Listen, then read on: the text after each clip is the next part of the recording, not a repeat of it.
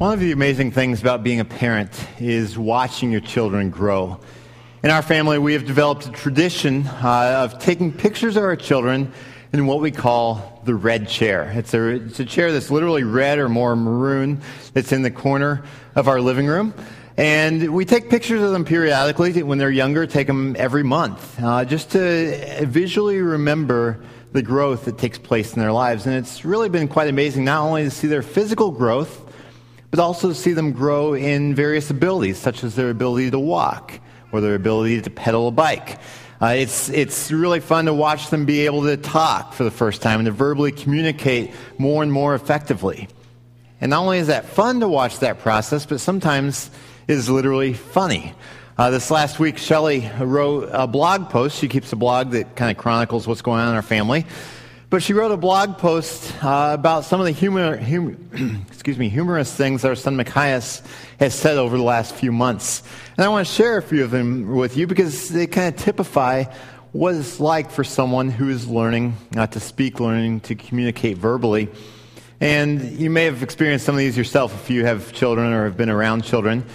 But for instance, one time, a couple months ago, we received some dumplings, some Chinese dumplings from a good friend of ours, especially for Tehillah, but I had a few as well. And Machias was telling, I think it was one of our sets of parents, that Tehillah had dumplings. But he didn't quite understand what the word dumplings means, so he told them, Tehillah ate ducklings. And we had to correct him, no, she did not eat ducklings, she ate dumplings. A little difference there. Machias loves to be complimentary of people. He also loves to be complimentary of himself. We oftentimes joke that he loves to self-congratulate, praise himself. But he also loves to pass out compliments to others. And so one time at the dinner table a couple months ago, he turns to Shelley, his mom, and says, "Mommy, you're such a sweetie pie." He turns to me, says, "Dad, you're a pumpkin." And then he turns to Tehillah and says, "Tehillah is a roast." And, I mean, in his mind that made sense, but it just shows that, you know what, there's some more maturity process that has to take place there because hopefully by the time he's dating someone or married, he learns not to call them a roast. Because, you know, that probably won't go over super well, but we know the intent behind it. Or sometimes or oftentimes we're trying to teach our kids to pray. And so we pray with them at meals, pray with them before bedtime, and at various other times, such as when there's a lot of disobedience going on, we talk with them about, you know what, Machias, you really just need to pray that God will help you learn to obey better. And this gets a variety of different responses. Sometimes he genuinely prays. He does enjoy praying. But other times he's kind of in an ornery mood, and so he just starts saying gibberish. Or other times he'll sit there and be silent. Now, sometimes he is kind of praying to himself, and he does that. But other times you can tell he's not praying, he's just sitting there kind of silent looking at us. And at one point, actually we've heard this several different times, but we point out, Machias, you really need to pray. And he says, I did. I prayed in Spanish.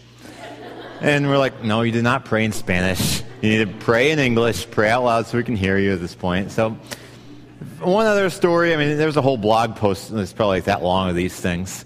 But one other one, Machias and Shelley were in a conversation one day, and Machias out of the blue said, I drive a frog truck.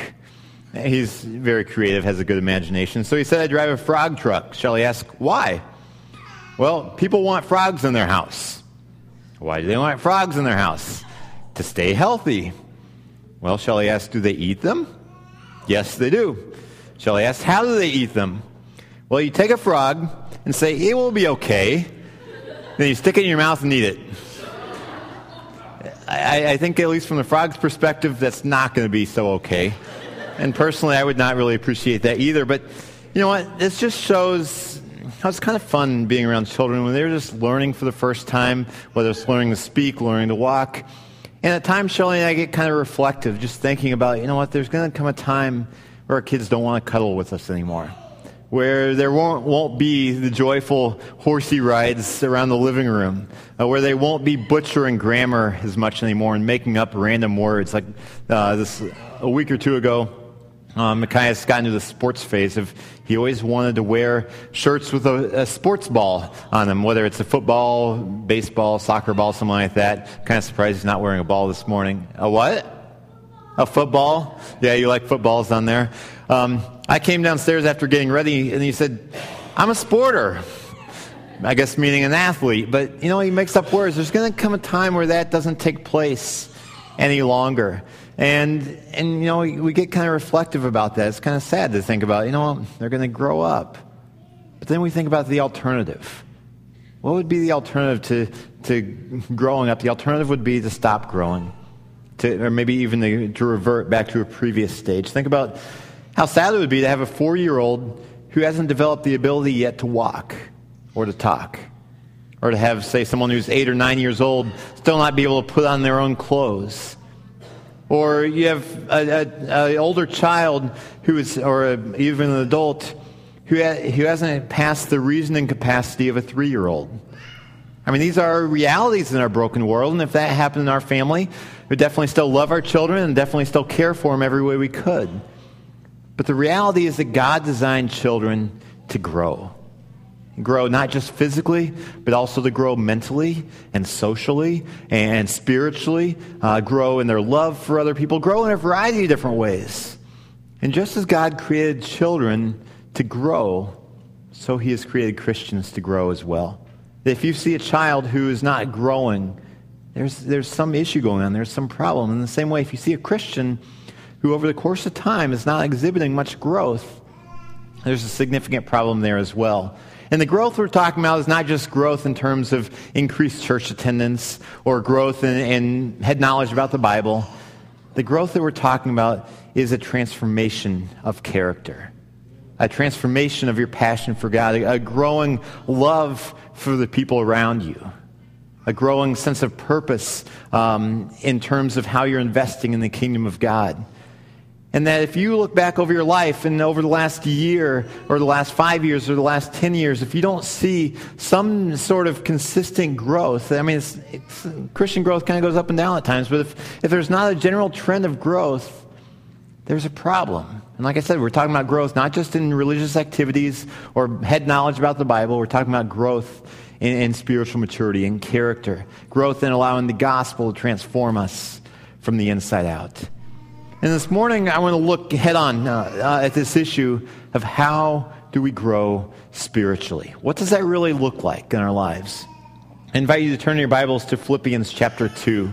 If you didn't bring a Bible with you but would like to follow along, you can turn to or grab a Bible from the pew or the chair in front of you.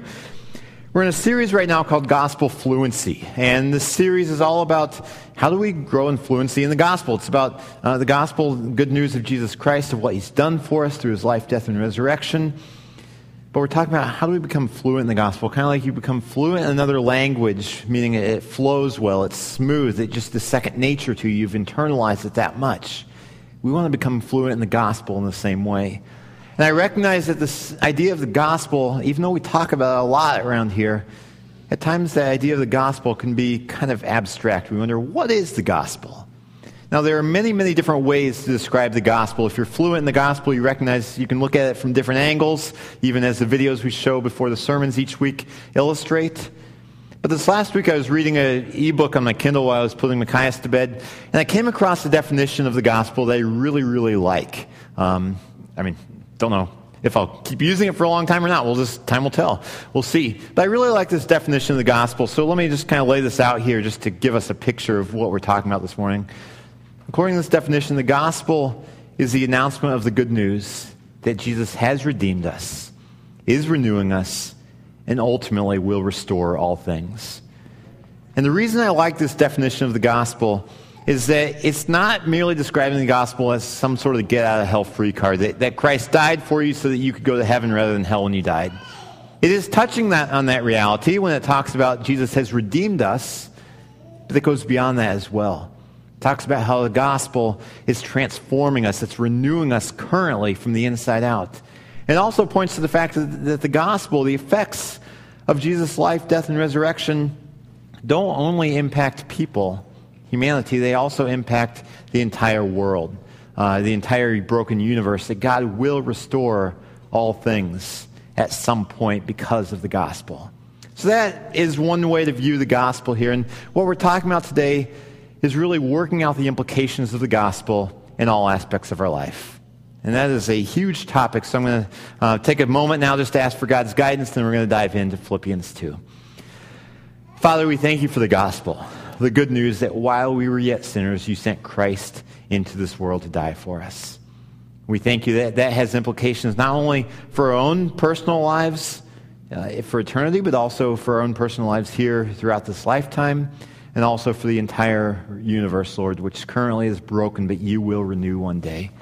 And I pray that now as we open Philippians 2, that you will help us see with fresh eyes and with a fresh heart what it means to apply the gospel to our entire lives. And we pray these things in Jesus' name.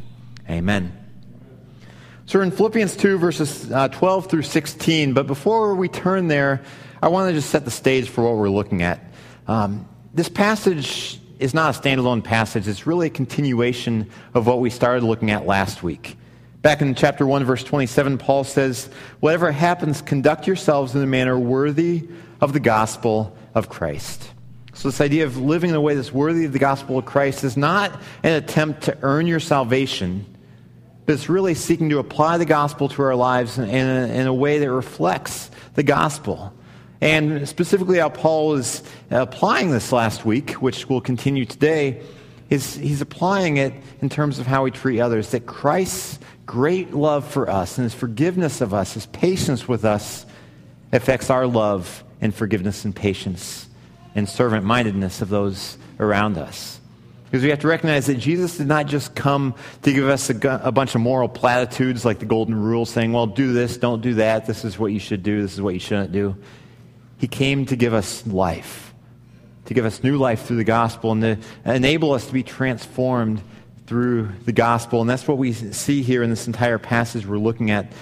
So today we're picking up in verse 12. I'm going to read a couple verses here and then we're going to talk about it. Paul writes, "Therefore, my dear friends, as you have always obeyed, not only in my presence, but now much more in my absence, continue to work out your salvation with fear and trembling. For it is God who works in you to will and to act according to his good purpose." So we see the main idea here is Paul is saying you need to work out your salvation with fear and trembling. And this idea of working out your salvation with fear and trembling can be a bit of a confusing idea, because it sort of sounds like Paul is saying you need to work for your salvation. You need to earn it in some way. But that's not what Paul is saying. He's not advocating some sort of salvation by your good works here. In fact, to see that, all we have to do is look at other places in his writings. I mean, he writes about this in pretty much all of his letters. I think, for instance, of Ephesians 2, verses 8 and 9. Paul says, "For it is by grace that you have been saved through faith. And this is not of yourselves, it is the gift of God, not by works, so that no one can boast." So he's very clear, you aren't saved by your good works. You're saved by grace, and in the faith by which you receive that gift of grace. So it's not by works, and this is a very constant theme throughout pretty much everything that Paul writes, that salvation is by faith and grace, not by works. So Paul here is certainly not contradicting himself. He's not saying that we need to work to earn our salvation. Remember, part of the gospel is that Christ, through faith in him, has redeemed us. It's not like God did 75% of the work, and then he's saying, okay, the last 25% is up to you with your good works. He's not saying that. The gospel is that Christ has redeemed us fully, 100%, if we receive his gift of grace by faith. So Paul's not advocating here some sort of salvation by works when he says work out your salvation with fear and trembling. What he is saying is that we need to work out the implications of our salvation in our entire lives, in everything that we do, the implications of our salvation. We sometimes have events in our lives that really shape us in many different ways. They aren't some sort of compartmentalized events that we can say, okay, this is something that's taking place over here. It doesn't affect the rest. I think, for instance, of marriage, that when a couple says, I do, there's going to be a process of change that's generated from that commitment of marriage that changes pretty much everything about them in some way or another, or at least it influences everything about them. For instance, when you are married to someone, part of the implication there is that you have to take into consideration your marriage if you are looking at your schedule. That once you're married, you have to begin to take into consideration your marriage when you are talking about what you're going to do on the weekend, or what your future dreams are, or how you're going to engage in your hobbies or in your social life. You have to take into mind the implications of marriage and how you make financial decisions. You're no longer making financial decisions yourself, but as a team. Marriage has a lot of different implications, in addition to, for instance, how you relate to other members of the opposite sex. I mean, it's not going to be quite the same after you're married. You have your one and only spouse. They are different than every other member of the opposite sex. So marriage is an example of how you have an event that takes place and a reality in a person's life which has implications in pretty much everything you do. And the gospel is the same way, that when the gospel comes into our life, God's intention is that it's not compartmentalized over on the side, that you say, okay, from 10:30 to 11:35 on Sunday morning, I am going to be devoted to the gospel and maybe during a Bible study during the week, but the rest of the time I'm good. I mean, you don't say that with marriage. You don't say in marriage, okay, I'm going to focus on being married from 6 to 7 p.m. on Monday, Wednesday, Friday, and the rest of the time I'm going to live like I'm not married. That's not how it works. It affects all of your life. Same with the gospel. Unfortunately, sometimes we try to compartmentalize the gospel and say, well, it's for this part over here, but not for the rest. There's a story back from Constantine. Constantine was the Roman emperor back in the 300s. Constantine became a Christian in 312 AD. And right after that, he legalized Christianity throughout the Roman Empire. And that was a big turning point for Christianity. It had some positives, also had a lot of negative unintended consequences. But as he legalized Christianity, it was a significant turning point in how Christians related there. But one of the things that happened very soon after Constantine became a Christian, at least according to tradition, is that he required his entire Roman army to be baptized in the name of Jesus. Now, that's just tradition. We don't know for sure if that's true, but a part of the tradition as well that's been passed down to us is that there were some soldiers there that as they were baptized, as they were immersed in the water, they kept their arms up above the water as a symbolic way of saying, okay, I belong to Christ, but my arms are still mine to do with what I want. And specifically, they were thinking in terms of battle. That my arms, my sword hand, is not going to submit to Christ. I am still free to kill anyone I want to, however ruthlessly I want to, because my arm has not been baptized into Christ. The rest of my body has, the rest of me does belong to Jesus, but not that arm. Or I think also of a joke that some Christians use today, especially Christians who have a tendency to speed a little bit too much on the highway.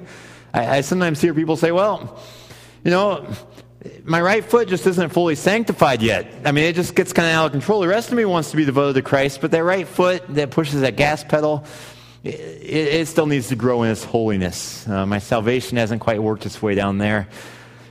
But these types of ideas of whether it's holding your arms out of the water in baptism, whether it's saying my right foot is not fully sanctified yet, it's not yet obedient to the teaching of the Bible, that we should obey earthly authorities if they don't contradict Scripture.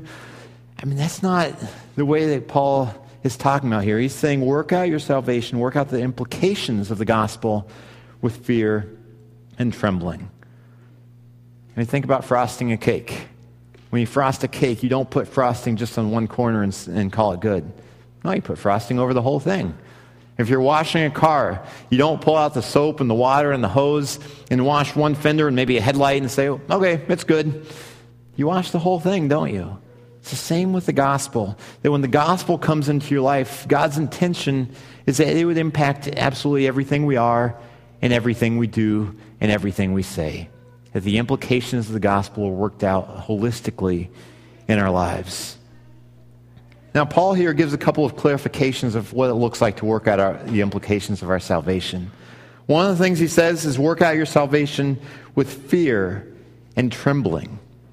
What he's saying there is that we should not be flippant about our spiritual growth. Now, you know, it's easy just to kind of be flippant about that. I mean, I remember back when I was in college, I saw some Christian guys especially wearing these T-shirts that said, Jesus is my homeboy. I mean, nice thought. You kind of laugh at it. But Jesus isn't our homeboy. I know of books, especially for teen girls, that talk about Jesus being our boyfriend. Now, for guys like me, that doesn't quite apply as well. But this idea of Jesus being your boyfriend, I see the mentality behind it, and I kind of agree with the idea of wanting Jesus to be your primary focus in life, the one that you're running to for care and compassion and nurture and stuff like that. I agree with that. But if we only focus on Jesus as our boyfriend, if we only focus on Jesus' kindness and his compassion, those things are true. It can be a great source of comfort, but we still miss a big part of who Jesus is. Because Jesus, he is called the Lamb of God, but he's also called the Lion of Judah. We see in the triumphal entry when Jesus was entering Jerusalem on a donkey who is entering very humbly. But we also see in Scripture that when Jesus returns one day in the future, he's not going to be riding a humble donkey at that point. He's going to be riding a white war horse. We look here in Philippians chapter 2, right before our passage, it says that God exalted Jesus to the highest place and gave him the name that is above every name, that the name of Jesus every knee should bow in heaven and on earth and under the earth, and every tongue confess that Jesus Christ is Lord, to the glory of God the Father. So we see here that Jesus, he is kind and compassionate. We are called to draw comfort from that and draw close to him. But also the fact that Jesus is God, that he is the Lion of Judah, that he is the King of Kings and the Lord of Lords, that should cause us to not be flippant in our spiritual growth. But we should take it very, very seriously. And I think it's important sometimes that we do a gut check spiritually and ask, how devoted am I to growing closer to Christ? And if we did that gut check, many of us would find, you know what, realistically, I devote a lot more time and energy and passion and focus to my fantasy football team, to making a great team.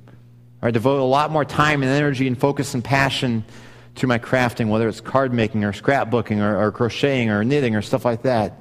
I devote a lot more of my time and energy and passion in life to my job, to being successful in my workplace. I'm even a lot more devoted to keeping updated on what's going on in the Facebook world than I am to following Christ. We have to do a gut check. We have to ask, am I really devoted to following Christ, or am I just making excuses saying, you know what, I'm busy right now. When my life slows down a little bit, that's when I'll begin to really dedicate myself to Christ. Or my friends might think I'm kind of weird if I start really trying to apply the gospel to my life. I don't know if I really want to do that. We need to put those excuses aside and get serious, because, Jesus is serious about our growth. Paul's serious about our growth. He says, work out your salvation with fear and trembling. Now, there's a second clarification here as well that Paul gives us about our spiritual growth.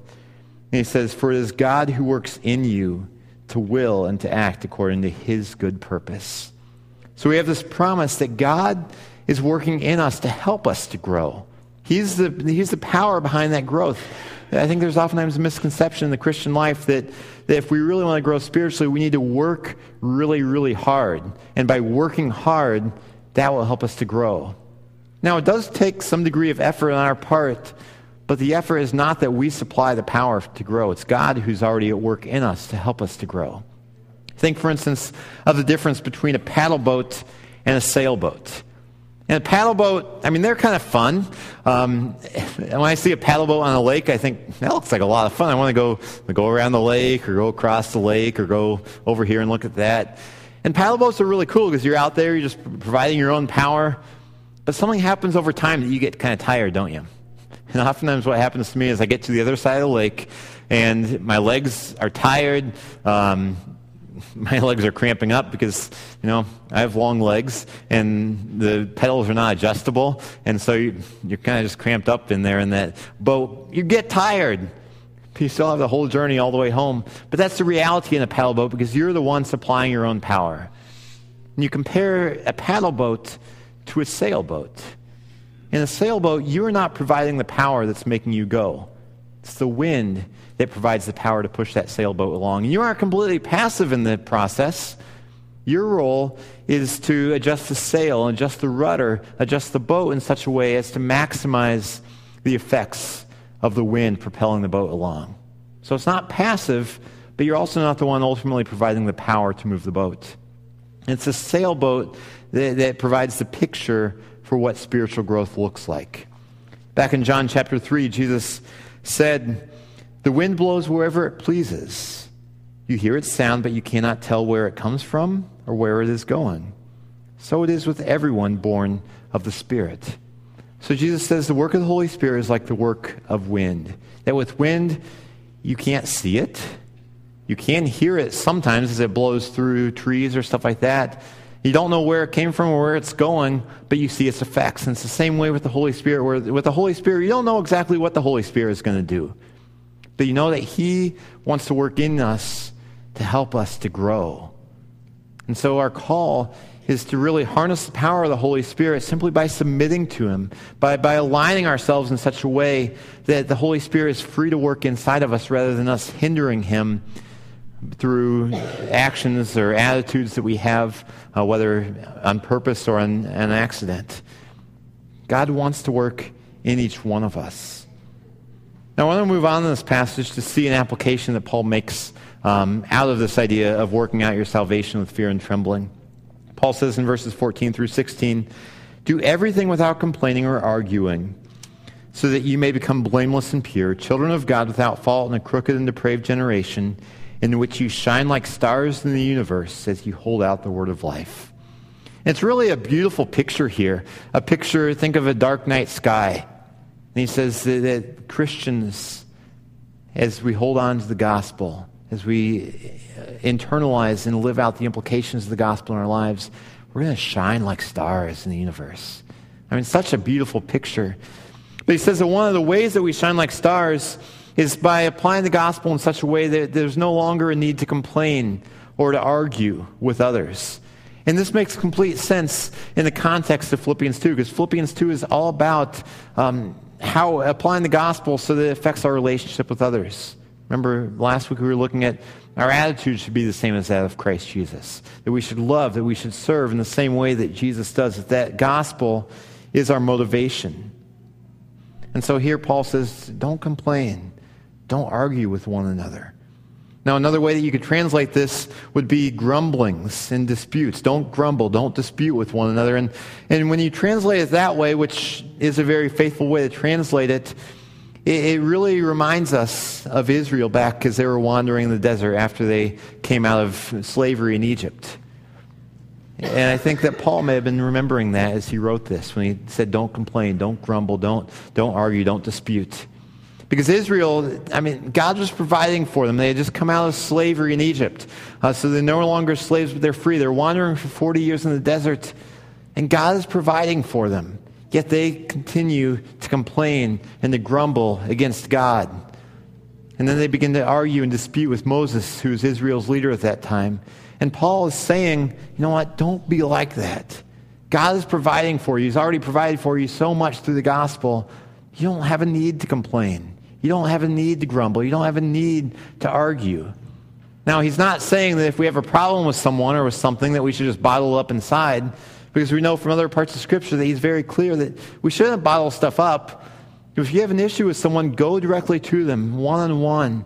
Deal with the issue. And it's not to get revenge or to get back at them in some way or to prove them wrong. It's to have reconciliation and resolution to the issue. That's peacemaking. That's not complaining. Complaining is when you're just seeking to vent, just to vent. When you aren't really seeking resolution or reconciliation, but you're just upset about something and you're letting it out there. I think of Facebook. Social media is great in many, many ways. Facebook has a lot of good things going on there. But Facebook has become a place where people have a public forum to vent their frustrations. It's complaining. They're not trying to resolve anything. They're just kind of airing it out there for everyone to see.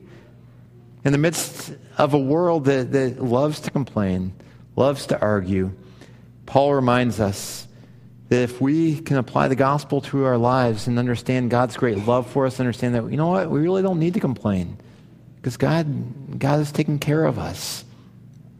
Then we will shine like stars in the world. Last week I said that, you know what, we each are the most influential person in our own lives. We are the most influential person in our own lives because we are the ones who are talking to ourselves the most. The soundtrack of the thoughts that go through our minds is really what influences the way that we live. That if you are meditating on things that are good, positive things, odds are good the way that you speak and the way that you live is going to be very positive. If you're focusing on things that are very negative or critical or complaining a lot in your mind, that's what's going to come out of your mouth too, and that's the way you're going to live. There's a computer term, especially in computer programming, that says it says garbage in, garbage out. If you put garbage into a computer, whether it's just errors or whether it's just something that's completely illegible and incomprehensible, you're going to get garbage out in what the computer gives you. And it's the same way in our minds. If we're filling our minds with garbage, with things that aren't of God, that's what's going to come out as well. If we're filling our minds with complaining and venting in unhealthy ways without actually addressing the issue, that's what's going to come out in our lives. Just as it's garbage in, garbage out, so is it gospel in, gospel out. If we make the gospel the soundtrack of our minds, if we are constantly just meditating on the gospel and thinking about the implications of the gospel for all parts of life, then what will come out in our words and our actions and in our entire lives will be gospel-oriented as well. I mean, think about Jesus. Jesus, when he had to step off his heavenly throne and come to this world, he wasn't complaining about that. When Jesus had to carry our sins to the cross, he wasn't complaining about that. Hebrews says that for the joy set before him, he endured the cross. He wasn't complaining. Neither should we complain. So we see the gospel does have a very significant impact on the way that we live. And that as we apply the gospel to our lives, it is going to make us shine like stars in the universe. And the way that we do this, Paul says, is by holding firmly to the gospel. He says, you shine like stars in the universe as you hold out the word of life. The word of life here is the gospel.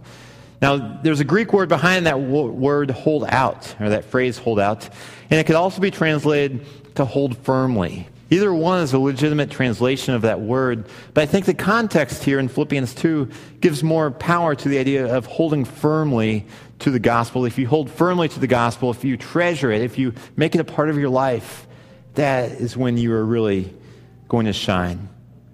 And we need to understand here that when Paul gives us commands like forgive each other, love each other, don't complain, don't argue, or any other command that you see in Scripture, the ultimate motivation there is not some sort of behavior modification. It's not saying, well, be good for goodness sake. It's saying, do these things because look at the gospel. The gospel is what motivates things. Paul is not talking here about behavior modification. He's talking about gospel transformation. That as the gospel soaks into your life, as we apply the implications of the gospel to every aspect of our lives, then we will naturally and easily radiate the gospel. And our behavior, our lives will change, but only because of the work of God in our lives through the gospel. Now, we're talking a lot about gospel fluency here, and this is an idea that sounds nice, but sometimes it can still be a bit abstract. Now, on Sunday mornings here at the church, I'm leading a class, and in the class that I led just this morning, I came across a resource that I think would be very helpful for us in growing gospel fluency. There is a chart in our curriculum that contained a bunch of different gospel truths that apply to various areas of life. And I thought, you know what, that's incredibly helpful, not just for my class of 10 people or so, but it would be helpful for everyone, I think, to really get a hold of that and study it and stuff like that. And so basically I took that chart that was in that book, and then I modified it and expanded it. I added an extra column over here that talks about possible applications of this gospel truth. I want to make it available to you. It's on our website under the sermon, the sermon page on our website. This sermon is not on there yet. The audio isn't on there yet because it's being recorded right now. But this document is already there. So if you want to check out this document, it's called Gospel Fluency Toolkit. It's a list of about 20 different passages of Scripture that talk about how the gospel influences and impacts all variety of areas of our lives. I encourage you to go to our website. It's on there now. It's called Gospel Fluency Toolkit. It's under today's sermon. But that's a resource for understanding in a fresh way how the gospel applies to every area of our life. Now, the reality is that God wants us to grow. Just as He designed children to grow, so He has designed Christians to grow as well. And as we talked about, God's already working in us. God's already given us the gospel. Our call is to cooperate with him, to allow the Holy Spirit to work in us as he wants to. Now, sometimes we do hinder that work. I think of back on Labor Day weekend. My family was in town. My parents were in town. My sister and brother-in-law were in town. My niece and nephew were in town. My niece and nephew are roughly the same age as our kids. And it was a very chaotic, fun, busy weekend. And one of the things we figured out is that with 4 young kids, everything takes a lot longer than you think it should. For instance, we're packing things up to go on a bike ride. It takes us 45 minutes. We're getting ready to go down to the beach. It takes us half an hour to get things ready just to go to the beach. And one of the main reasons was these 2 little 1-year-old girls, my niece and my daughter, every time we were getting stuff together, putting it in bags, putting it in the stroller, putting it by the front door, well, those 2 little girls are there to unpack what we had just packed and pull it all over the house. They were hindering our progress in getting things done. And it's really the same thing that we oftentimes do in our lives in terms of what God is trying to do in us. That we sometimes inadvertently, sometimes more consciously, are making decisions and having attitudes and doing things that are hindering the work of God in our lives. My prayer for us is that we would be people who would stop blocking the work of God in our lives, but allow him to work in very powerful ways to transform us from the inside out as we work out the implications of the gospel in every area of our lives. Let's pray. Lord Jesus, we thank you for the gospel, and we thank you for your great patience that you continue to extend to us. Thank you that there is no condemnation for those who are in Christ Jesus. And Lord, we are thankful for this because we so easily fall short. We hear this call to grow spiritually and to devote ourselves to you, but when we are honest with ourselves, we recognize that so often we fall short. So often we are devoted to other things more than you. So thank you for your patience, Lord. Yet I do pray that you will help us to work out our salvation with fear and trembling. That we will take seriously this call to grow, this call to allow you to work in and through us, Lord. That we will grow as men and women who learn to apply the gospel to every area of our lives. We pray these things for your glory in Jesus' name. Amen.